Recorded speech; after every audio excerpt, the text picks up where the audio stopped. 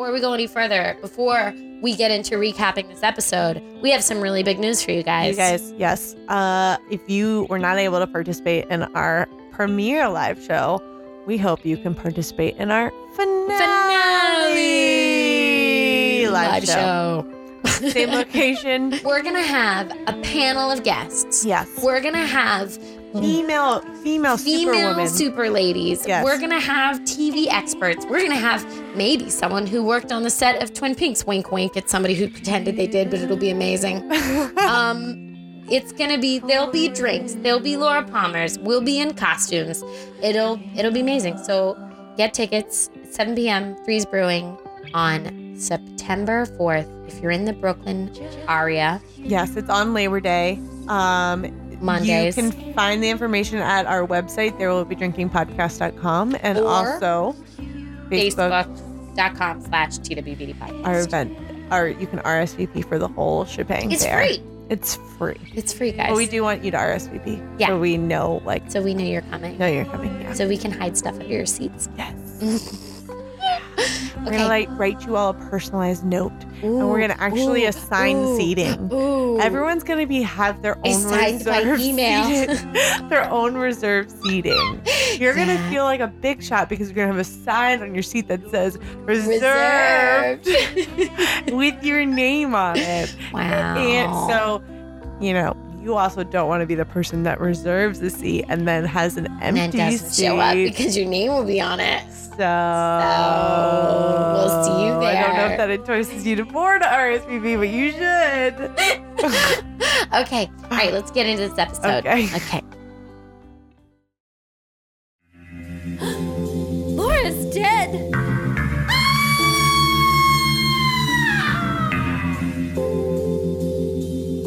Diane, I am holding in my hand a small box of chocolate bunnies. Hello, everyone, and welcome to There Will Be Drinking Recaps Twin Peaks.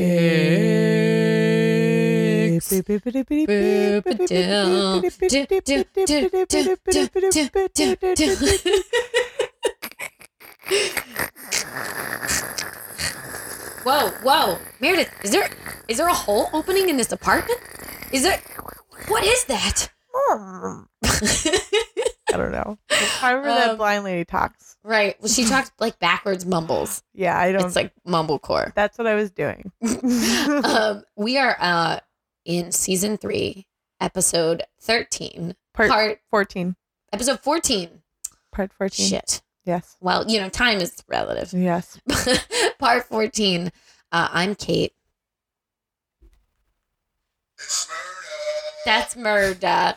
Yes. And we are, just think of us as like your spirit guides for all things that are funny in Twin Peaks. If you were, maybe not like all things Twin Peaks, because we're not breaking it down. If you were a supernatural being from Twin Peaks of any episode, what would you be? Ooh. Whoa. Do you have an answer while I think of one? I want to be the little boy with that holds cream corn. The magic little boy. Oh, yeah. Or I would be Laura Palmer. She seems really fun. Mm-hmm. She seems like she has a good time. But she also had a shitty life. Yeah. Fair. So I don't know. I think I'd be Major Briggs. Yeah, I think Major Briggs is an excellent supernatural or the log. I'd be the log. Yeah. I'd totally be the log. I think Major Briggs is an excellent choice. Okay, cool. Because cool. he's also a good human. Right. And also like he's not fucked up in the way that Laura's fucked up. Right. There's a difference. Mm. Yeah, he seems to have like his brain in order. Yes. Mm-hmm. Anyway, guys, we watched an episode that I really liked, which is a rarity for me. I loved this episode. 2 times in a row, Caitlin. I know. I like the last one. I like this one. Yeah. Well, it just feels like stuff is happening. And even if I don't understand it, I like kind of understand it. This episode was just as wonderful as the last. And it had all of the quirky, crazy shit that I loved from the last episode. But actually moved the plot forward and made crazy. Like you had actual like revelations. Yeah. Like things were explained. It was violent, but people, they deserved it. So I was fine with it. it wasn't even. Yeah, I've definitely seen worse. Yeah, exactly. From this show, and I loved it. I loved it. Yep, me too. Yeah. Should we go right into it, or we have to? First? I don't know about you, but I want to drink a little bit. Right, first. that's what I was thinking. Is that we do a little cheersy times first. As always, we have to prep ourselves. Yes. Because I don't know. How do you feel? Do you feel like being inebriated helps you understand Twin Peaks more? A little bit. I would suggest it. Yeah. Like I try would say it once yes. sober, or actually reverse that. Try it drunk, then Flip sober. it and reverse it. Right. Turn around, flip it, and reverse it, and then Black Lodge style. Right? Yeah. That was so good. I didn't even think about that reference going that deep, and you did. Yeah, I did. You did. Missy Elliott, David Lynch fan. Who would have known? You did, yes. Oh my God, that's so funny. That's so wonderful. Anyway, so the drink that you should try out before jumping into any Twin Peaks thing is the Laura Palmer, guys. Yeah. Fucking the Laura Pom Pom. Yes. The Pominator. Yeah. Just take some burbs, some whiskey bourbon. Mm-hmm. You're gonna soak it over a whatever period of time makes sense to you with black tea bags. Don't give it like a little dash because it won't quite be strong enough because bourbon has its own thing going on. It's not like water where you put a little dash and it'll suddenly taste vaguely of tea. Well, you have to like really flavor that. This puppy. drink, much like Twin Peaks, any answer is right. Exactly. Except for here are the little ingredients. plop, plop. You decide. You might want to do like a plop, plop, plop. Is what I'm saying. Yes, of the tea bag. I agree. And then put some lemon juice in there. Whatever you like. Whatever's floating your boat. You know. But some people just like a hint of things too. Right. Well, I see what you're saying. Some people just want the tea bag to float over the bourbon. They just want to touch. They just need to. They want the corner of the tea bag to be wet. Hey. So nice to see you. They want, like, if the tea bag was writing in the bourbon's yearbook, it would say hags. Then that's it. Yes. Yeah. It would just say hags really? Love tea bag. And love tea. Right. And then 10 years later, tea. Right. Love tea. Love tea. 10 years later, bourbon would look in its yearbook and be like, who is this guy? Yes. I don't even know who T is. I know that he was in my life long enough to write in my yearbook. Yeah. Yeah. Hey, all the Impact people you did not make though. All the people out there who wrote hags in my yearbook, I just want to say, go fuck yourself. No, you don't. Just, maybe don't call me. We have a yearbook we can call people out. We could. We have a couple yearbooks. And you and I went to school together. Is the middle school yearbook here? Yes. Downstairs? No, not nearby. Oh, it's upstairs? Yeah. All right. But it's in the future. It's in the future, we'll get that out. It's in a 500-foot radius. You know what we should do? What? Get out the middle school yearbook and play who's Laura Palmer, who's Donna, who's Bobby. Oh, yeah. Yeah. Just based on the pictures. Oh, yeah. Mm-hmm. I love that. Also, like, just reasons to tag people and things. I love that. Yeah. Yeah. I would love that. Okay. Well, let's talk about episode 14. Yeah. There's a lot that went down in part 14. So, yeah, we should not waste any time. No, we got to get in here. Immediately with Gordon Cole still in Buckhorn, South Dakota. Mm-hmm. There's no sense of urgency to leave. Again, it's probably only been like 48 hours that they've been there. Right. And he is returning Sheriff Truman's phone call. Mm-hmm. Apparently, he made a call to Gordon Cole. Mm-hmm. He first speaks with Lucy. Mm-hmm. And they have a lovely back and forth. You're still here, Lucy? Yes. She's like, yeah. Her response, so goddamn cute. She's like, he says, Lucy, you've been there through all these years. And she goes, well, I go home with Andy at night and we've gone on vacation to Bora Bora. And he just, of all the people, he did not respond to this line of, I know this statement. There's so many puns that could have been made. Oh, but also like that he has a sense of humor. Right. So it's kind of like, he just doesn't acknowledge it, and I just thought it highlighted the adorableness of Lucy a little bit more. Are you ready for some puns about going to Bora Bora? Lay it down, lay it on me. Sounds like Andy's been getting him some Mora Mora. Yeah. Yeah? Yeah. Sounds like things in Twin Peaks are no longer a Bora Bora. I like that they're both about Bora Bora. Maybe if you converted to Judaism over the last 25 years, you would be visiting the Torah. And doing the Hora. And doing the Hora. Hey! All right. Well, yeah, you did great. Jokes Gordon Cole missed out on. Yeah, exactly. So he gets transferred to Sheriff Truman, who he assumes is their OG Harry S. Truman. He's not aware of our OG H.S. Truman's condition, and he sends his regards. But Trubro is basically telling him, that they have opened the investigation of Laura Palmer's case because they found some missing. Hawk had happened to find some missing pages from her diary, right? And they indicate something about two Coopers.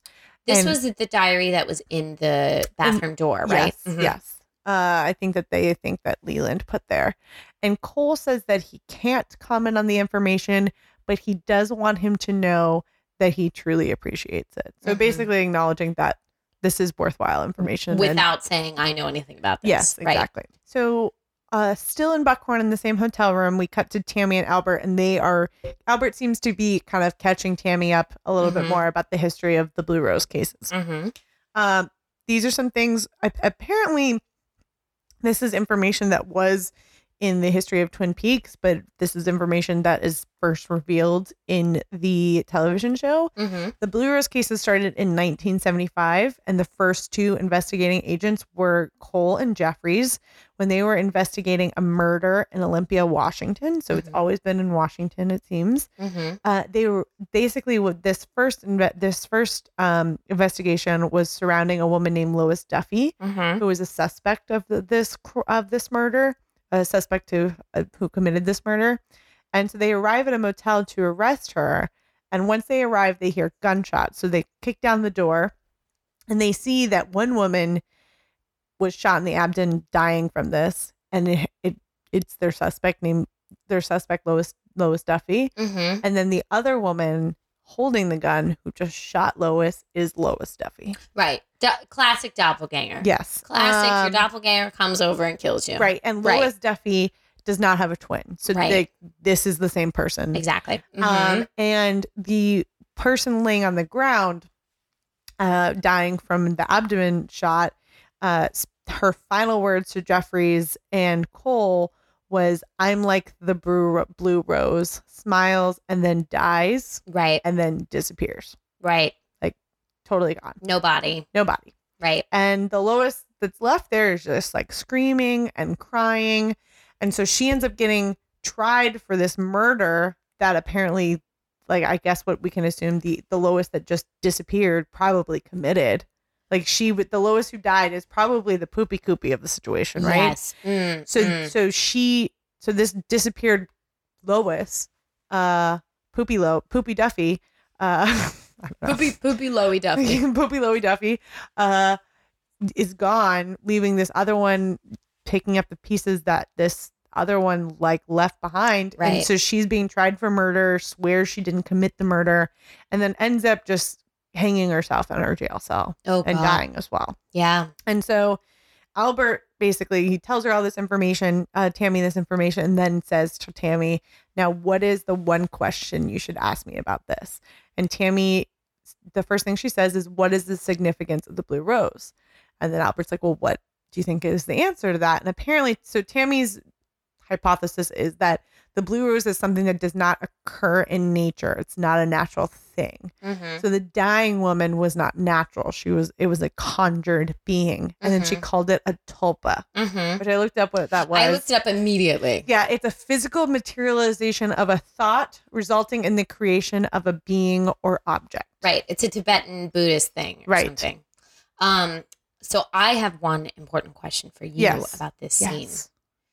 Did you or did you not love all of the fancy ass equipment in that room that just had, the screens were all just Federal Bureau of Investigation, and then there were like measurement lights, but nobody was using any of the equipment. So many telephones. But also just the three of beeping. Them. Nobody touched the equipment. Do they have a gang? They're thinkers. They're not tech people. But that's what I mean. Is there a gang there that I don't know about? Like, I don't know. All I know is I rewound it because I was like, what's going on with this equipment? and I thought to myself, like, maybe I'm not paying hard enough attention and this equipment is there to detect something and I've forgotten about it. It's possible. But then I'm like, no, this was never brought up. This is just a room full of transmitters. Which I guess that kind of fits on brand. Oh, but that's what I mean. I'm thinking, like, they're not, like what are they they're looking for people. In a hotel? Right? I don't know.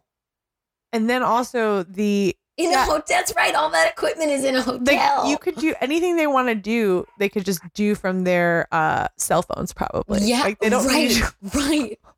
They don't need that much equipment. Okay, sorry. Yeah, Go on. It is totally hilarious. Yeah, I don't know what was going on. So then, so they end the conversation, and Albert's basically like, tells her, like, yes, you're on the right track. You're thinking the right way. That's essentially what we, everything as a viewer, we know that we now know for sure that the agents know all this information as well, if not obviously more, but they're on the same page. There's no, like, they know that shit's whack with this whole situation. Right. So Cole comes in after his phone call with Sheriff Truman and says that Diane's going to follow, shortly after. And a great scene here where, like, I like this. Yeah. A window cleaner comes by and it's like erratically cleaning the windows. But it's very much like a Cirque du Soleil window cleaner. Oh, it's insane looking. It's insane looking. Like if a spider and a man bred, they would be that window cleaner. He was a mime. Like, he was trying to put on a performance for them as he was cleaning. He was like, oh, there's something going on in there. I'm just gonna make their day. But little did they know that he's scratching up the window of Gordon Cole and he can't stand Cole's sounds. Like, too squeaky. It's too squeaky. Like, my baby ears are being offended. My ears. Yeah. It was beautiful. It was a beautiful little segment of the scene. So Cole sits down. Diane follows shortly after, and Cole asks her if when he last saw Cooper, the night that she last saw Cooper, did he say anything about Major Briggs? And she was reluctant to answer, but apparently, and he doesn't ask her the details. He just wants to know if he mentioned him, and she responds with yes, which I was actually surprised she said. Yeah, she's seeming to be a little bit more cooperative. Right. Well, so then Albert reveals information that, we've also know, like, as a viewer, and also seen Cole and Albert go through this already. They revealed to her information as far as what they've been investigating the last couple of days, and give her the information. So they say that they've been investigating an old case from 25 years ago that's involving Cooper and Briggs. And it was assumed that Briggs died 25 years ago from a fire in a government facility. But it turns out actually he only died a few days ago in Buckhorn. And when they did the autopsy, they found a wedding ring that in his stomach that said, "To Dougie with love, Janie E." And Diane apparently knows these people. Janie E is her sister. What? Her half-sister. They're estranged, but she knows that her name is Jane. Her nickname is Janie E, and she is married. And she knows that he is married. She is married to someone named Douglas Jones, who everyone calls Dougie. So now I'm like, how involved is she with setting up the Dougie situation? Yes. I think fully involved. Yes. But then again, why would she be like, oh, that's strange, my sister? Why is she volunteering that information? It's because she wants to play it both ways. Like, I think she wants... I think that Poopy Koopy is a little bit involved in her head. And so maybe he got that information from her and she doesn't know she's giving it away. Right. Well, like when like a Kilgrave Jessica Jones style situation. Well, when he asks if they've asked about Las Vegas to her on their text message, and she says they haven't asked yet. Oh, you're right. So like, she does have some kind of... Like, she knows that it's relevant to So maybe she's leading them there on purpose. It could be, yeah. Oh, who the fuck knows? I think also, like I said, I think she's willing to I think she's hedging her bets and playing both sides. Maybe. Like what? Why wouldn't you? Like if you're just like she's a pretty self-interested person, I think, and that's it. Like okay. I don't think she has a motive. Okay. I think she's just kind of like a survivor. I feel you on that one. Right? Okay. I believe you. Like, I don't know. That's just what I get. I don't get the impression that she's trying to do one thing. She's going to see which doppelganger succeeds. And she's going to go with that one. Yeah. Right. She's like, they're the FBI. Like, they're going to find out the information that I have regardless. Right. So I might as well I need to cooperate and not seem like I'm trying to hide things. Because eventually they're going to find out that Janie is my sister, half sister. And then they're going to be like, why did you hide? Exactly. Yeah. So it's kind of like why. It is a smart way to play. Yeah. Like, just play it both sides and, see how, runs its course. Right. Like Switzerland. Yes, exactly. So, another, this whole like segment of this Buckhorn was so fucking funny. So Cole gets the Las Vegas FBI department office on the line. Oh my God. And it's like this short, great scene with these like two prototypes of cops, and they're so funny.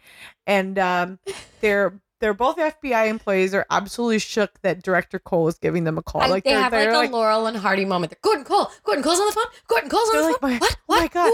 This is my moment. This is my moment. So they want, basically Cole tells, I guess his name is Agent Headley. He tells them that he wants him, every information they have about the Mr. and Mrs. Douglas Jones in Las Vegas. Yeah. They're connected to a double murder. So be cautious. And this is very high priority for him. Yeah. And then he just hangs up the phone, and Headley like hangs up and then says that there are 23 Douglas Joneses in the area, the greater metro area. And his like, assistant or whatever. Just the other guy standing in the room. Wilson. Yeah. He might as well be Wilson, like the volleyball. Wilson says, Wilson's like, how are we going to find the right Douglas Jones? And then Headley loses a goddamn mind.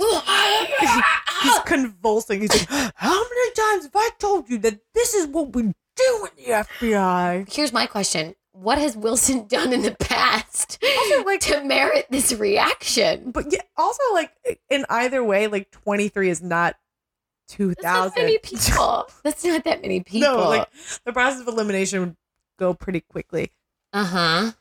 Yeah, I loved this scene and all of its silly cop tropes where the boss is always yelling. Yeah, I loved it. It was God damn it, Wilson! Turn in your bed. Wilson, turn into a human already. I'm really tired of talking to a goddamn ball. You don't even volley back and forth with me. Your stuffing's coming out. Honestly, Wilson, you're the worst cop on the force. God damn it. So yeah, anyway, so we got back to Cole and Tammy and Albert. Diane leaves the hotel room with all the fancy gadgetry. And he debriefs them on his conversation with Trubro, and then tells them about a dream, of the recurring dream he has with Monica Bellucci, the actual actress Monica Bellucci.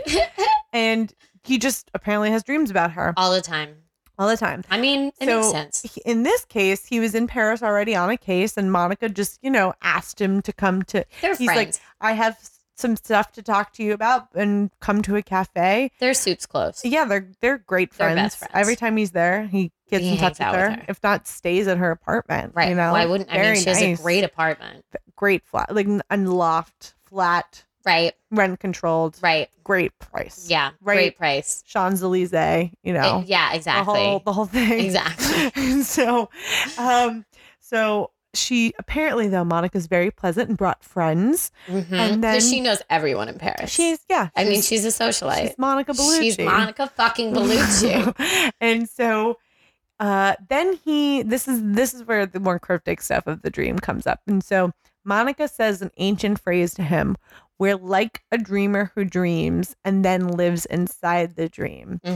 And Cole said he responds to her, tells tells her that he understands. And then she says, but who is the dreamer?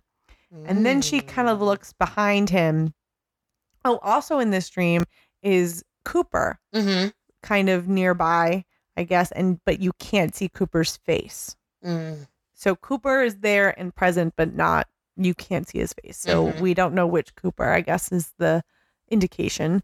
So then Monica, after she tells them this dream, scenario, looks behind him, and then Cole turns around to, look at what she's looking at, and he sees it. This is a scene from Fire Walk with Me, and he sees himself 25 years ago, and he remembers this memory, which he didn't seem to have before, but it happened. Or it's actually good. I think because him and Albert remember this now, it's confirmation also to us that this did happen. Right. So Cole turns and sees himself, and Cooper's there telling him. So this is a dream within a dream within a dream at this point, because Cooper's telling him about the dream that Cooper had. That he was concerned about this day, 10 a.m., February 16th, because of a dream that he had. And this is where Philip Jeffries appears, and then as Cole says, or didn't appear. So I guess it's like, did it or did it not happen? Or did it not, right, because it's a dream situation. Right. And Cole, and so in this scene from Fire Walk with Me, Cole introduces Jeffries to Cooper, and then Jeffrey raises his arm and points to Cooper and says, who do you think that is there? Yeah. Right. So this is like a scene that was not fully fleshed out in Fire Walk with Me, but now we have the full scene. Why. Yeah. Question. Yeah. Do you think David Lynch was like really pissed off when Inception came out? Because he was like, I did the dream within the dream thing, motherfucker.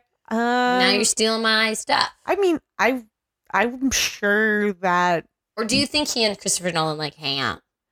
I'm sure Nolan's very much influenced by like the puzzle and like the layered nature of. Yeah, but Nolan can't. Lynch.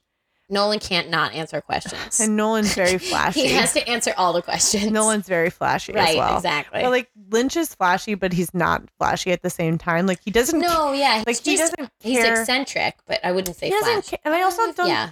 I don't think he doesn't care so much about his audience. It's just clear.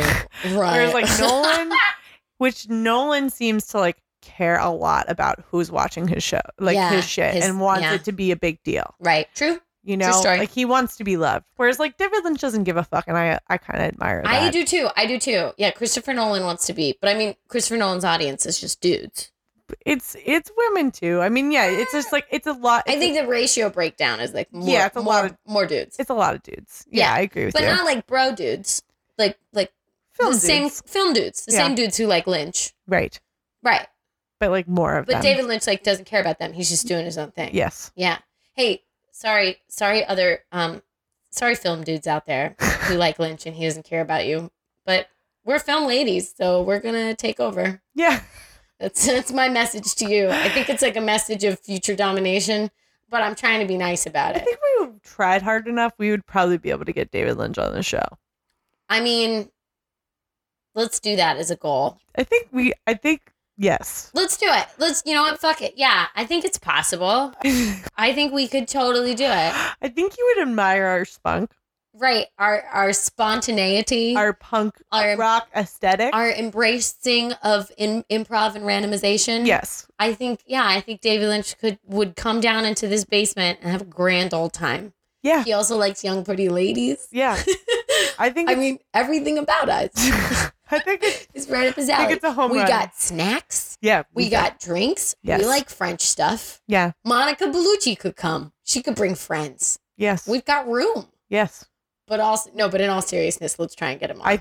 I would love it. Let's do it. I'll write a heartfelt letter. I would love it. And post it to Twitter. I would love it so much. Let's do it. Okay.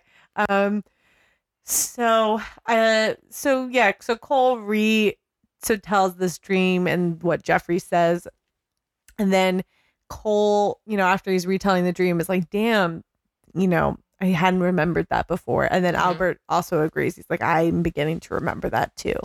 So yeah, it's interesting in the sense that like, it's like this is either do they share a dream or did it happen? Right. Well, and it's also, yeah, it's playing with this like this memory issue because everyone seems to have memory issues. And this is similar to what happens later in the episode where the dream team go into the forest and something have their happens, own kind of dream that they don't remember. And no one remembers it. I mean, basically, Dougie is living in a dream of memories he can't get together. Yes. So, yeah. Well, and it's also, I appreciate there was a lot of acknowledgement. There were so many things about this show that you were like, is it real or is it not real? Yeah. And there was a lot of acknowledgement of things that we weren't sure are real that are made real in this episode. That are linked to our universe. Yeah. One being Dougie Jones and Janie E. Like, I was like, I would believe it. Was the dream. I would believe it if none of this was in reality. It's true. But now we know for sure that Diane. Yeah. Like, these are real people. Cut to Twin Peaks Sheriff Station where the boys have packed a lunch to prepare for a mountain exhibition. You know, I love it when they pack a lunch. You know, you love it when they're going cruising in the woods. When they pack a lunch, I'm like, yes. The first thought I had was, are we having lunch in the conference room? Chad is going to be pissed. well, Chad comes right in. I was super satisfied by that. I thought, if they did just invite him in there to rub it in his face, I was going to be like, that's pretty good. Yeah, but this is better. So Trubro escorts Chad into the conference room, and Andy, Britt, Bobby, and Hawk are there. Right. And they just, all at once, as soon as Chad comes in, they all hold a gun up to him and tell him he's under arrest, take his badge, and that's it. They put handcuffs on him, and they're like, fuck you, Chad. And I think there was a worldwide chorus of fuck you, Chad. Well, and it's also like no Miranda rights. Just like, you're right. They did not read him as, because he knows what they are. Well, what the arrest is for, they're not told. They don't tell him that. They just say, we've been watching you for months. I just feel like, know what it's here's for. The thing though. He's a cop. He knows his Miranda rights. Yes. He also knows the laws he broke. Do they really have to tell him? I feel like it's just redundant. I don't know if I think you do have to say what you're being charged for. I know you do by law, but I agree with you in the Miranda rights aspect. I feel like if they went to trial and they were like, well, you didn't read him Miranda rights, it'd be like, wait, he's a cop. Yeah. Like, he wouldn't have the job if he didn't know what they were. I'm sure you probably still have to read them. But the only reason you have to read them is in case someone doesn't know. So you always have to do it as like a blanket. Right. But I think in this case, because he's a cop, I think a judge would be like, yeah, it's a given. Fair enough. Yeah. So yeah, they lock them up and then they go on their way. They're like, we just want to put you in jail before we've got some woods visiting to do. It's just more funny because it's like, they really just are going to like wrap up that Chad storyline, I think. They're just going to be like, they don't have time. There's too much going on. And they're like, just arrest Chad. They're in the writer's room. They're like, what about Chad? Just arrest him. Yeah, it's just pack funny. a lunch, arrest Chad, let's go. Yeah, exactly. It's the checklist on the board behind them in the conference room. It says pack lunches, arrested Chad. Andy gets cheese. Arrest Chad, let's go. Everyone else, meat, cheese only for Andy. He's the odd man out here. Vamonos. I think there's a reason. Okay. Food, Chad, let's go. Right. And so we go, I mean, with a drone shot over Twin Peaks first. So many drones. And then we go to the Ghostwood Forest where we head to Jack Rabbit's palace, which is where Major Briggs's note originally leads them to. Right. Hey, Meredith. Yes. Jack Rabbit's palace. Yes. It's a tree stump. Yes. I mean, like, I know there's ominous music and zooming in, but I think it's a tree stump. It is a tree stump. The second time I watched this episode, I did see an outline of like where they zoom in on the top. It does look like there's a little bit of a bust of a rabbit. Rabbit? Like, oh, that's like cool. You could like look at that and be like looking at clouds. It's not like really there, but it's there. Okay. So I was like, okay, of a child's imagination. If you're a kid and you're with your dad and you're like, making up stories about the woods, I get it. Yes. I just also was like, oh wait, it's a tree. Okay. Well, but yeah, I mean, it was like a make believe place they would go. Mm-hmm. So, when they're walking towards it though, I noticed that Andy's like super far behind from everyone else. Like he's weird. in this. So, well, yeah. And I mean, he's always weird, but he's definitely a standout. Yeah. I would say in this episode. He's walking. They're all walking through a trail. They make it to Jackrabbit's palace. And and then also they're walking through this trail that I guess that used to be a road, and it's not a road anymore. It's just like dirt and like trees are down over it. And Bobby says that this road used to lead to Major Briggs' listening post station. And they ask him, they're like, hey, what did he do there? And Bobby's like, obviously, like, I don't know. He was a top secret assignment. And I was a shit teenager. And also he's like, I only went there like once or twice when I was in the facility when I was really little. Like when you don't remember, like you don't think about asking those kind of questions. Like, what is this for? But he only remembers that it was lots and lots of machines, kind of like Buckhorn's. I don't know if that's true, but Buckhorn's. Oh, the hotel room is full of machines. So I also really I just want to say that this far into the show that we're finally getting like a lot of fan service. Oh, yeah. And it's really like this episode and the last episode especially have had all these like little twinges to the back to previous content. It's really nice. And I like it. Yeah, I agree. And not too heavy-handed. Not too heavy-handed. Yeah, it's nice. So Bobby then like veers him to the right from this road, and there's a large tree stump standing there, like you said. And this is where he and his father would go and like play games and tell stories. Right. And there's a lot of static. When they arrived there's like a lot of electricity sound. Electric noises, yeah. So we know that some ominous shit is going down. So from the palace, the note says to walk 250 yards due east from there, but not before putting Jackrabbit's palace, like some of the soil from the location they're standing, in their pockets. Yeah. So I guess that's to ground them. I guess. Or to be able to bring them back in case they go. Also, like, Jackrabbit's palace must have some sort of, like, it's a place with memories. Or maybe like a Native American significance. Well, it's like, it's a place with memories, with good memories. Okay. That makes sense. I think it's also just like good, like goodness. Linking you to good things. Yeah, I don't know. I don't know. It's super convenient that like all this stuff and all this hiking they have to do is in the summer.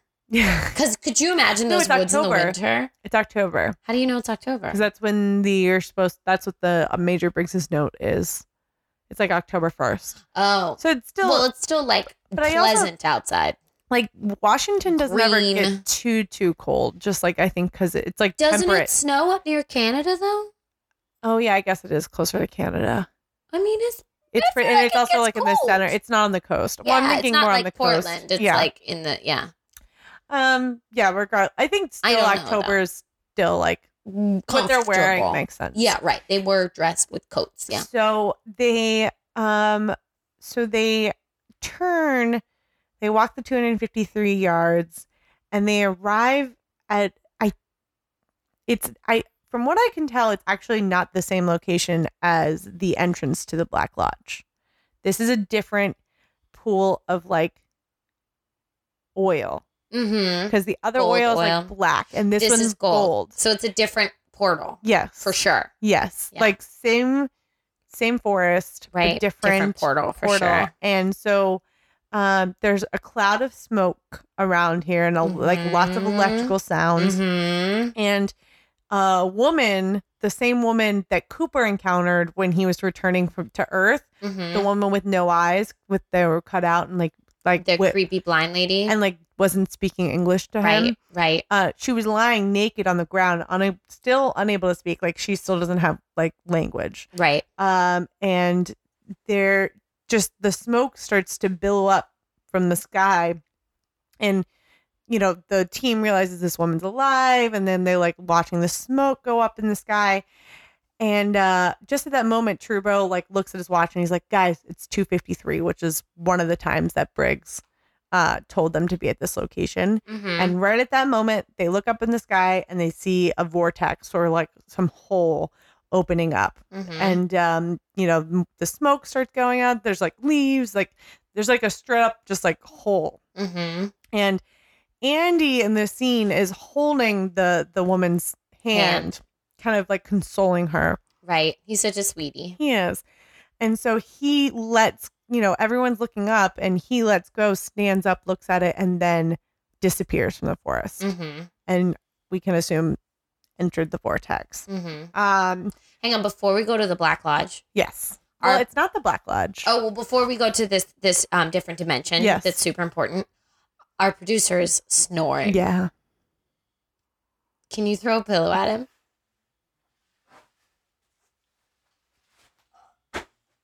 Sorry. You're snoring really loud. I'm sorry. Anyway, tell us what happens in this dimension, Meredith. Well, so Andy arrives in the exact same chair with the giant that we start the whole series with, mm-hmm. where Cooper is meeting with this guy. So we're like full circle. Yes. And it appears, and I guess it could be that Cooper, that meeting happened after this or before this or with, who knows when that happened. Who fucking knows? But yes, like it's full circle in the terms of the story. We like are seeing this location again. And we know that this is like a, I guess I at least I think it's not a malicious being. It's a good place. Yeah. Mm-hmm. From what I've seen so far. Mm-hmm. And apparently, so he tells him that the question mark giant. The question mark giant, his name, he is the fireman. He's the fireman. Which makes a lot of sense because if you think like all these other entities are like kind of causing fires. Sure. Literally. Sure. This guy is putting them out. He's putting them out. And he's also wearing a smoking jacket. Yes, he is. Yes, he is. And so he just says that and waves to Andy, and then he hands him a device where smoke starts building. Like it's almost like a smoker or something. It's like a hookah. Or something. And or like the genie's bottle or something. Right. Like it's weird. So smoke starts billowing up from it above Andy's head. And then it gets sucked up into a glass like porthole above him, mm-hmm. like a window, like a giant sunlight. Mm-hmm. And so Andy looks up and he sees, basically he gets caught up. He gets a synopsis of like everything we know so far. Like he sees the figure that was chasing Agent Cooper down from Earth. Mm-hmm. The one that we can assume killed people in the high rise. We see the trail of smoke from Part 8 that had Bob's face and the frog moth egg. Mm-hmm. We see the woodsman at the gas station shortly after the atomic bombing. We see the one woodsman who kept asking God a light. We see Laura Palmer accompanied by angels. We see the red curtains of the Black Lodge or the waiting room or whatever it's called. We see the blind woman lying in the forest again. Mm-hmm. We see Cooper splitting into two Coopers. Mm-hmm. Then we see a phone at the sheriff's station ringing, followed by Andy walking Lucy down a hallway. Mm-hmm. I'm going to assume it's the station, but it could be the hospital or something. I'm not sure. Just to show her something, and then he walks away from her. Mm-hmm. Which that one was an interesting one. And then there's another electrical sound in this scene, and then we see a telephone pole with a address number 6 screwed to it. And I thought that was those last two were the most cryptic of the bunch. Sure. Like things that we don't know what they are about. Yes. Sure. And so basically all of these memories, all of this story gets sucked back up into the container that he's holding. And he then flashes and leaves this room with the giant. And then we get the whole, like from here, we get the whole gang kind of reapparating back at Jackrabbit's palace, which is actually, now that I think about this, that's probably why they got this oil. Oh, so they could end up back there. Yes. Yeah, that makes sense. Yeah, like that's their key back. Mm-hmm. And so they all end up back at Jackrabbit's palace, and no one remembers what happened to them. Mm-hmm. except for Andy. And Andy's holding the blind woman. Yeah. And he seems to know exactly what needs to be done. Yeah. And he's just like, this woman is very important. There are people that want to hurt her. We are going to bring her back to the police station and keep her safe. We're going to lock her up in a jail cell, make her comfortable. They're not going to treat her like a no, but she's not a criminal. Yeah, but just we can't tell anyone about it, but that's where she needs to go. Yeah. So like, let's not tell anyone about it, but also like, let's lock her up in a room with Chad and this guy who's bleeding from the mouth. Yeah. Yeah. Andy is a goddamn American hero. Oh, I love he just comes in there like a valiant knight. Well, I just like, let's do this. I just like that he's given a purpose. Yeah. And he's not just a comical joke. Because in the original series too, he did have a purpose. Like he was the one who led them to the Black Lodge. He's always been like a key holder. He obviously is a good soul. And I really appreciate that he's not just a comic relief, and that him and Lucy have purposes in this show. Yeah. Even for the last final episodes. I'm happy. Yeah. So they're back. They have to put the blind lady in the cell, like Andy said. And Lucy is putting a beautiful pink chenille robe on the blind lady. Yeah, she's getting her pajamas on she's her. Comfortable. These are pajamas from the time that the dog got lost, which I would think happens all the time in Twin Peaks, but that's fine. There was one time that it happened. Yes. And anyway, Chad is in there too, and he's sitting in the other cell, and he's just being a dick bag, and tells Andy that he's like gives cops a bad name and he's no kind of cop at all. And oh man, and Andy doesn't really like chew him out. Andy's just like, you're a very bad person, Chad. And I love that Andy doesn't insult anybody. He's just like, you're a bad person. He just tells it like it is. So, and then the guy in the other cell with his face all fucked up you think is Billy. I think it's Billy. I didn't know who it was, so I was just like, based on the conversation at the end of the show. Yeah, and I get that. I totally get what you're saying, especially because he's weird. But he's basically just repeating everything everyone says. Well, it makes it seem like he's. So I'm starting to put together more pieces of this show that I wasn't realizing before, and also like reading stuff helps. But like it seems like whatever drugs are in this town like are really fucking these people up. You mean whatever drugs are in America? No, but in Twin Peaks in particular. Okay. Like they're smuggling drugs into Twin Peaks. Like they've been doing it for 25 years now. But like the woman who like had all those scratches, like the rash on her, the little girl who was like really sick in her aunt's car. Yeah. Like they're I think that all of these people are on some sort of drugs that are also like connecting them to this universe, this alternate, because like the guy, like for instance, Red has his own supernatural powers going on. Like Richard is a terrible guy, Chad's a terrible guy, and whatever drugs are going around in this town, I think are different than just like cocaine. Cool. I don't know. Yeah, I see that theory. So I think Billy has like the repetition is similar to like Dougie. And that's, you know what I mean? Maybe, yeah. Like the way that he just repeats what is being said in this scene, who I assume is Billy. I'm assuming it's Billy. I'm pretty sure it is, but it's an assumption I'm making. Okay. Yeah. I don't know. Just interesting. Anyway, he's repeating everything that Chad is saying. Yeah. And Chad is saying, "Shut up, you fucking drunk," and Billy is saying it. And as he's saying it, there's blood coming out of his mouth because his face is so fucked up. And then he starts mimicking the blind lady who's making the like mumblecore noises. And then Chad is mimicking them, and it's like vocal static. But then Chad like starts yelling at them again because he's not into it. So now we go to the Great Northern Hotel, which at first I thought was the Mill because it was like a weird shot of it. Right. But then I realized it was a Great Northern Hotel because of the patches. Right. So, and are they just like security guards, I guess? Yeah. So James is back once again. And he is working as a security guard, and the guy who's working with him, Freddie, is trying to open a nut. He's basically trying to crack nuts and just destroying them. And he's just, like obliterating them with his one glove. It turns out he's like a British guy, and they start talking about how they have to take care of a delivery, and then they're going to go to the Roadhouse. Who's playing at the Roadhouse? I don't know. And Freddie's like, oh, well, you're just going to see Renee, James.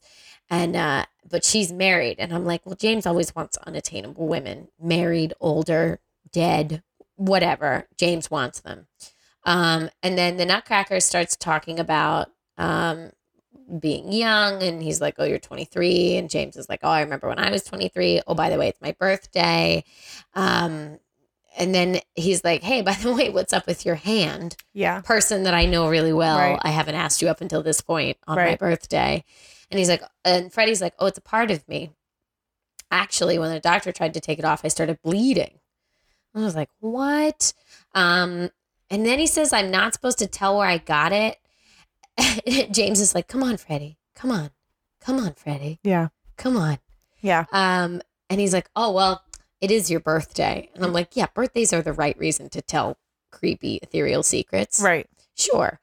And anyway, he was saying that when he was in London and the East End, 6 months before the day James's birthday, he was walking home alone after being at the pub. And he was like, I feel like I'm wasting my life. What am I doing with myself? And then he sees a stack of boxes. He jumps on them and they get sucked up into a vortex. And then he basically goes to the room that Andy was just in because he meets with the giant. Yeah. Okay. And the giant is like, you have to go because he says he's the fireman. Yeah. So that's how we pretty much know it's the same guy. And apparently he tells him, go to the hardware store near your flat because he's British. Right. Mm-hmm. Get a glove in the glove aisle that doesn't have a partner, purchase it and put it on, and your right hand will possess the power of a pile driver. So that's exactly what he does, right? He wakes up in his house, he goes to the hardware store, he tries and buys the glove. There's this whole thing about the guy who doesn't want him to buy the glove, who he calls a Jobsworth, which is apparently a loser. I want to know where the other fucking glove is. Does someone else have it? Yes. I don't know. I want to know. Yes. I'm like, does someone else have a powerful glove as well? Or is this just like another doppelganger motif? Yeah. Oh, man. And also the arm thing. So anyway, so that's how he gets it. He ends up punching the loser Jobsworth guy. And then he remembers that the fireman at one point told him, go to Twin Peaks, Washington, and there you will find your destiny. Now, my favorite thing about this scene, first off, Freddie's super charming. This story, like a superhero origin story, awesome. Yes. Great. Yes. I liked it. I also love it's a scene where James just stares the entire time. He's just yes. staring. Yes. And listening. Yep. It's very James. Yes. Anyway. I do like that James is at least sort of getting a purpose. In it, buddy. I don't know. Who cares, right? Like he's there and I'm fine with him being there, but we're not like dwelling too much on him. Yes. Anyway, but so this guy, he plans to go to Twin Peaks. Turns out somebody already bought a ticket for him. He goes, and then James is like, cool story, time to check the furnace. But like, I just don't even know. Cool story, bro. I don't even know what his purpose would be. James? No, this guy. Oh, the punch guy. I was thinking maybe that he murder punches people like Poopy Koopy does. Oh. But then again, how is that useful? I don't know. I don't know either. Anyway, so James is like, you stay here with your crazy ass super glove. I'm going to go check out the furnace. So James goes off to Furnace Country. And is there a scene where someone's in the furnace room in the Great Northern Hotel? Or is this just a familiar set for whatever reason? I think it's just familiar in the sense of like the electrical devices maybe. that are, connecting these portals, I think. Maybe. I think that's the only reason it seems familiar to me. I was thinking maybe in the original show that something happened in the furnace room. I don't think so. I don't know if I remember correctly. I don't think so.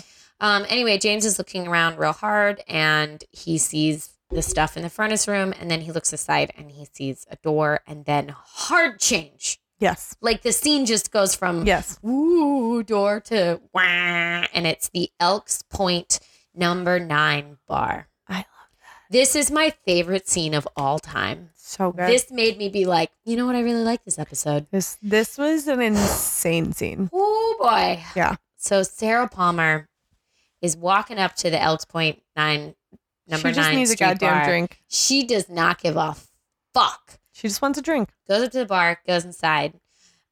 Inside is just your grade A, normal American shithole bar in the middle of nowhere. Yep. Bearded bartender comes over.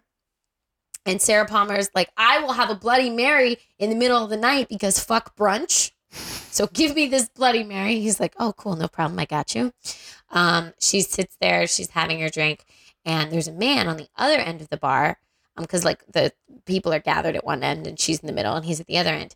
And he's just like an overweight guy with a trucker hat and a ponytail. And he just fits right in with like, you know, what you would imagine in this bar. And he's looking over at Sarah. Side note, next to him at the end of the bar against the wall, a beer fridge. I kind of want one. Yeah. It just, I don't know. Yeah. It looks like a good time. It's all lit up. It has those little special beer canisters. Anyway. No, I'm picking up what you're saying. We should get a beer fridge. I kind of want one. Okay. So this guy walks over and he has a shirt that says "Truck You." Again, he's just fulfilling all these stereotypes that you would imagine about a guy at a shit bar. Walks over, sits next to Sarah, is just terrible and creepy, and says, "Drinking all alone tonight?" And she's like, "Mind your own business." Which, fair. She's an old woman. What is he doing? Yes. Okay. Please. And he's like, "Oh, that wasn't very polite." And she's like, "It wasn't meant to be." And I'm like, "Oh my God, rapist, please go away." Yes. This is a not all men # situation. Yes. Like I hate you. Yes. Anyway, and he's like, "I can sit wherever I want. It's a free country, free cunty." And I'm like, dude. And then he calls her a bull dyke. And then I wrote down, wait a minute. Isn't this guy supposed to be on campus in Virginia somewhere? Nope, they're everywhere because this is America.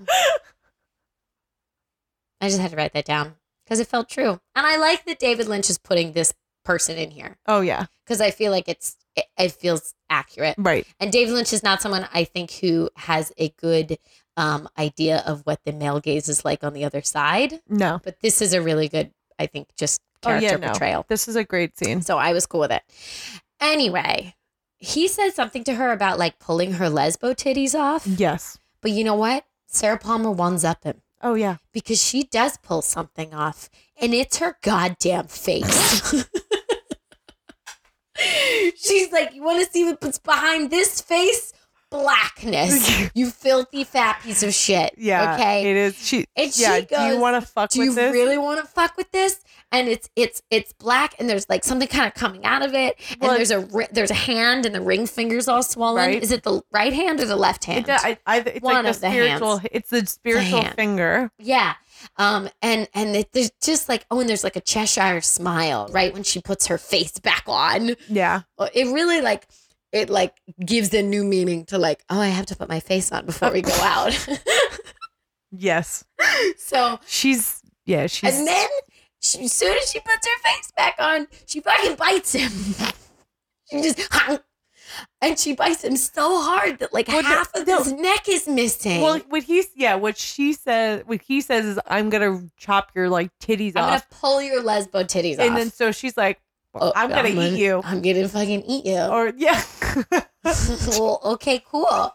I'll show you what eating is like from a lesbo titty. Yes. Anyway, he bleeds out because she took a huge chunk out of his neck. Listen, he deserves it. Can we send this version of Sarah Palmer to Virginia to just eat people? I'm fine with it. No, I'm promoting violence. Yes, I am. But I kind of. Well, maybe also just okay. It's only going to happen if they walk up to her. That's true. I think it's totally deserved in this case. Different. It's deserved in. She's not going to go out and threatened her. Kill people. Right. She wanted to have her fucking Bloody Mary. Yes. She just wanted to have a Bloody Mary. Yes. And then this guy came over and said really terrible things to her, and he got everything he deserved. And I found it really satisfying. And I might make a GIF. Of what? Of those like 10 seconds. Yeah. Where he's like, I'm going to rip off your titties. And she's like, do you really want to fuck with this? And I'm going to eat you. I'm going to make it into a GIF and send it to all my single friends for them to send to men on Tinder. Sounds good to me. Cool. Ladies. I'm not single, but I would be willing to do that as well. I'm not either. Otherwise, maybe I should just send it to like old flings for funsies. Anyway. Or anytime an old fling text messages you. Yes. Do you really want to fuck with this?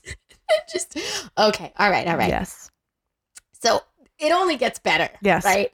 Because at first she screams and is like, oh my God, what happened? I think she is legitimately shocked that happened. I think she's bouncing back and forth. She doesn't. Right? She's not really in control. No, I think she's actually shocked. Like, I didn't do that. I didn't do that. Exactly. Yeah. And then the bartender comes over and he's like, wait a minute, you probably had something to do with this. And she's like, no, I'm innocent. I was just sitting here having a drink. You saw me. And he's kind of like, well, I'm going to call the police. And I kind of still think you did it. And then she delivers another gif I'm going to make is the most amazing line. Yeah, sure is a mystery, huh? Yeah. Like, how's your neck feeling right now? Right. Like, you want to get closer to me? Right. Oh my God, I loved it. So then we go to the Roadhouse with who I thought was at first Drew Barrymore, but it's not. She just looks like a normal white lady. And her friend is like, you've been going to the nut house. You shouldn't go there. And she was like, yeah, I get high at home, which I think falls in line with your whole drug theory argument. Right. Totally about Yeah. how like everybody at the Roadhouse is on some kind of like druggage or involved in it. And then she's like, nice sweater. Where did you steal it? She's like, oh, it's Paula's. I love the soap opera sidebars. Oh, I do too. It's like, well, 'cause it's like a slice of life. It's like it's like in a play, like catching, like, I don't know. I just like a little teensy bit of a conversation vignette about the town. Like, yeah, it's and our all the town. fucked up shit that's happening. But this was actually all of them. But this is a piece of it for sure. All of them have given you clues, right? And this one was a very, very good clue. Yeah. So she goes. So the one girl goes, "Where the fuck is Billy? You were supposed to be the last person to see Billy." And she's like, "Oh, actually, me and my mom were at home in the kitchen. It was so fucking scary. He came up, he jumped a 6-foot fence, came running at the back door, sees us through the window, blood coming out of his nose and mouth, gushing like a waterfall, and then comes in and at one point is like leaning over the sink and is like bleeding into the sink." Yeah. And then I think he says something, but I didn't write it down. It doesn't matter. And then the girl's like, why didn't you tell anyone? Like, why didn't you call the cops? It seems like a really obvious time to call the cops. And she's like, I don't know. I didn't really know what to think. Yeah, and like you're terrified. Exactly. Like, and he doesn't, like, I don't know. Yeah, I wouldn't know what to do. Yeah. But then she's like, I heard that your mom had something to do with him. And I was like, oh my God, is this Audrey's daughter? And then she was like, by the way, what's your name? Which was not, I'm sorry, that was very lazy writing. Yeah, it was. That was the worst writing ever. By the way, what's your mom's name? Person that I've obviously known for years. But I'm glad that But now we know. I'm glad we were told this. That her mom's name is Tina. Right. I just felt like that was a not smooth. That was whatever. I'm not going to go into how lazy that was. But I really liked that all of those people that we were introduced to are in the Audrey episode. Are actual people. Yes, I agree. And that Audrey actually is, even if she's insane, like these are all people that she does interact with in her life. Right. So right. I appreciate it. Anyway, and so she's saying like there's so much blood I had to clean up, and all I can think is like, oh my God, this is Tina's daughter, and Tina's a real person, and Audrey's not trapped in someone's brain, and Billy's a real person. Right. Yes. And then who's the guy that introduces the band? I don't know. He was wasn't he Mulholland Drive or something? I don't remember his name. It's fine. But he's like, Lissy is here. And I was like, oh, cool. I'm another band at the Roadhouse. I'm ready for the credits. But actually, this band was great. Yeah, she was awesome. I watched the whole thing. I really liked it. I'm going to look up her tour dates. Yes. This was the only band other than Nine Inch Nails where I was like, oh, this is fun. Yeah, she was wonderful. She was, that whole thing was awesome. Yeah, she had a lot of soul. Okay. Whew. Yeah. Whew. We recapped it. We did it. Let's get into the stuff. Let's get into our questions. Our favorite minor character.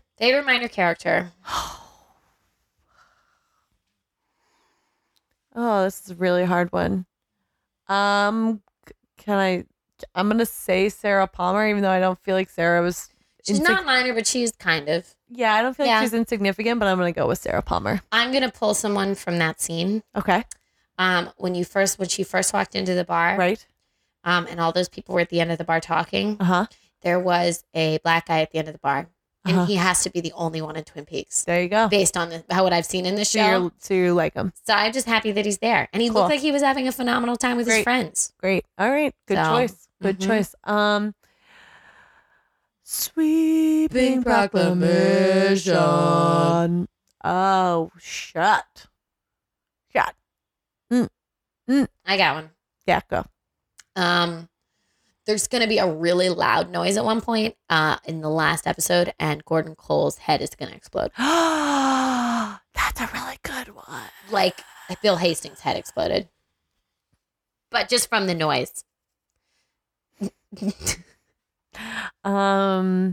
That's a really good one. I want to say that like,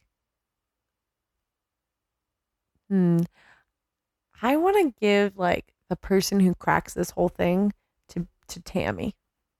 Whoa. I believe that. I want Tammy just I want her to crack it too. I want her to come in and save the whole fucking day. She seems to be intuitive. She's picking stuff up. Right. Yeah. Mm-hmm. It's not like she's my favorite character, but I think like, and it's clear that they're just kind of introduced, like making her the proxy. They're making her us. Yeah. She's the character the audience is meant to identify with. Mm-hmm. But I just want her to win. Yeah. I think it'd be great. I don't really like the portrayal of her or how it's being acted, but I don't care because I want the character to win. Yeah. No, yeah. That's what I mean. Like, I don't have any strong feelings about her, but I'm going to say that she's going to win. She's going to win the whole thing. Cool. Where's Bob? Where's Bob? Where's Bob? God, he's everywhere. He is Twin Peaks. I think Bob isn't Sarah Palmer. Yeah. I think they are living together in a marriage. Yeah, I heard you said that multiple times, but I think he's just like all over Twin Peaks. Like he's just in the world. He's just in there. He's just occupying it. He's just making it his baby. Yeah. He has made so many Bob babies. So many Bob babies. So many. Yeah. What's Donna been up to? What has Donna been up to? Yeah. I think Donna has recently discovered through years of not knowing and then finally doing a food test that she's allergic to gluten. Okay. So she's had to clean out her fridge. She's had to learn new cooking techniques. She can't have soy sauce anymore. Right. That's a big deal. Yes. So yeah, Donna's allergic to gluten now. Cool. Mm-hmm. I think that Donna is getting in on this drug game. She's tired of being out of it. There's no gluten in drugs. Right. No. So I think she's tired of being out of the game. Right. She wants to be involved. Yeah. So she's going to become the kingpin though. Is her kingpin name Big Mama Donna? Yes. Yeah. It is. Mm-hmm. Yeah. Okay. And I feel like for some reason she always has like a full-grown man sucking up milk from her tits. Of course. But a younger man, a younger, better looking man. Like 21. But of age, 21. Right? Consensual. Yeah. Yeah. I feel like that's the thing. Mm-hmm. He's her little do bitch. Yes. He like goes and does stuff when she needs it. She's like, get off my teat and go get me gluten-free cookies. Yes. Mm-hmm. Yeah. Big Mama Donna. Yeah. Running the drug game. Yeah. Cool. Yeah. All right, guys. Yeah. Thanks for joining us this week and every week. And every week. I really love it. We do. So much. And if you love us, you know what you can do is leave us a little review. Give us some starage and leave us reviewage. The most important thing you could do. It's the most important thing you could do. And then and also like the easiest way you could possibly support us. Right. In any way, shape, or form. Like it takes no time. I do want to shout out to Trouble 0619 for you. Yes. For calling us, writing a review called Funny as Shit that says, crack up every time I listen. Thanks for great and funny podcast. Thank you. Well, you're welcome, Trouble 0619 for you. Yeah. Thank you and you're welcome. We're happy that you're listening. Is it Trouble 0619 for you? Are you 19 for us? I mean, that's of age. Yes. Well, are you trouble? Thank you. Is it treble or trouble? Thank you for writing the review. But thanks. Yes, thank you. It's very thoughtful. We loved it. Also, what you could do is go onto our Patreon page. Generous. If you're very generous. More generous than Trouble 06 if you want to be our daddy Warbucks. Or 19 for you. Not that, I mean, they were generous. We don't know what their financial situation is. If they're anything like us, they're not that generous. which is why you should go to the patreon.com/TWBeautyPodcast and just do what you can, or just look at the page. Yeah. It's cool. Yeah. You can always follow us on the Instas, on the Twitters, on the Life at TWBeauty Podcast. Yes. And you can check out everything else at therewillbedrinkingpodcast.com. Yep. Mm-hmm. And email us your feelings at therewillbedpodcast@gmail.com. Mm-hmm. I think that wraps it up. That feels like all of it. Yeah. All right. Thanks everyone again. Pie up your life and have a damn fine cup of coffee. Yeah.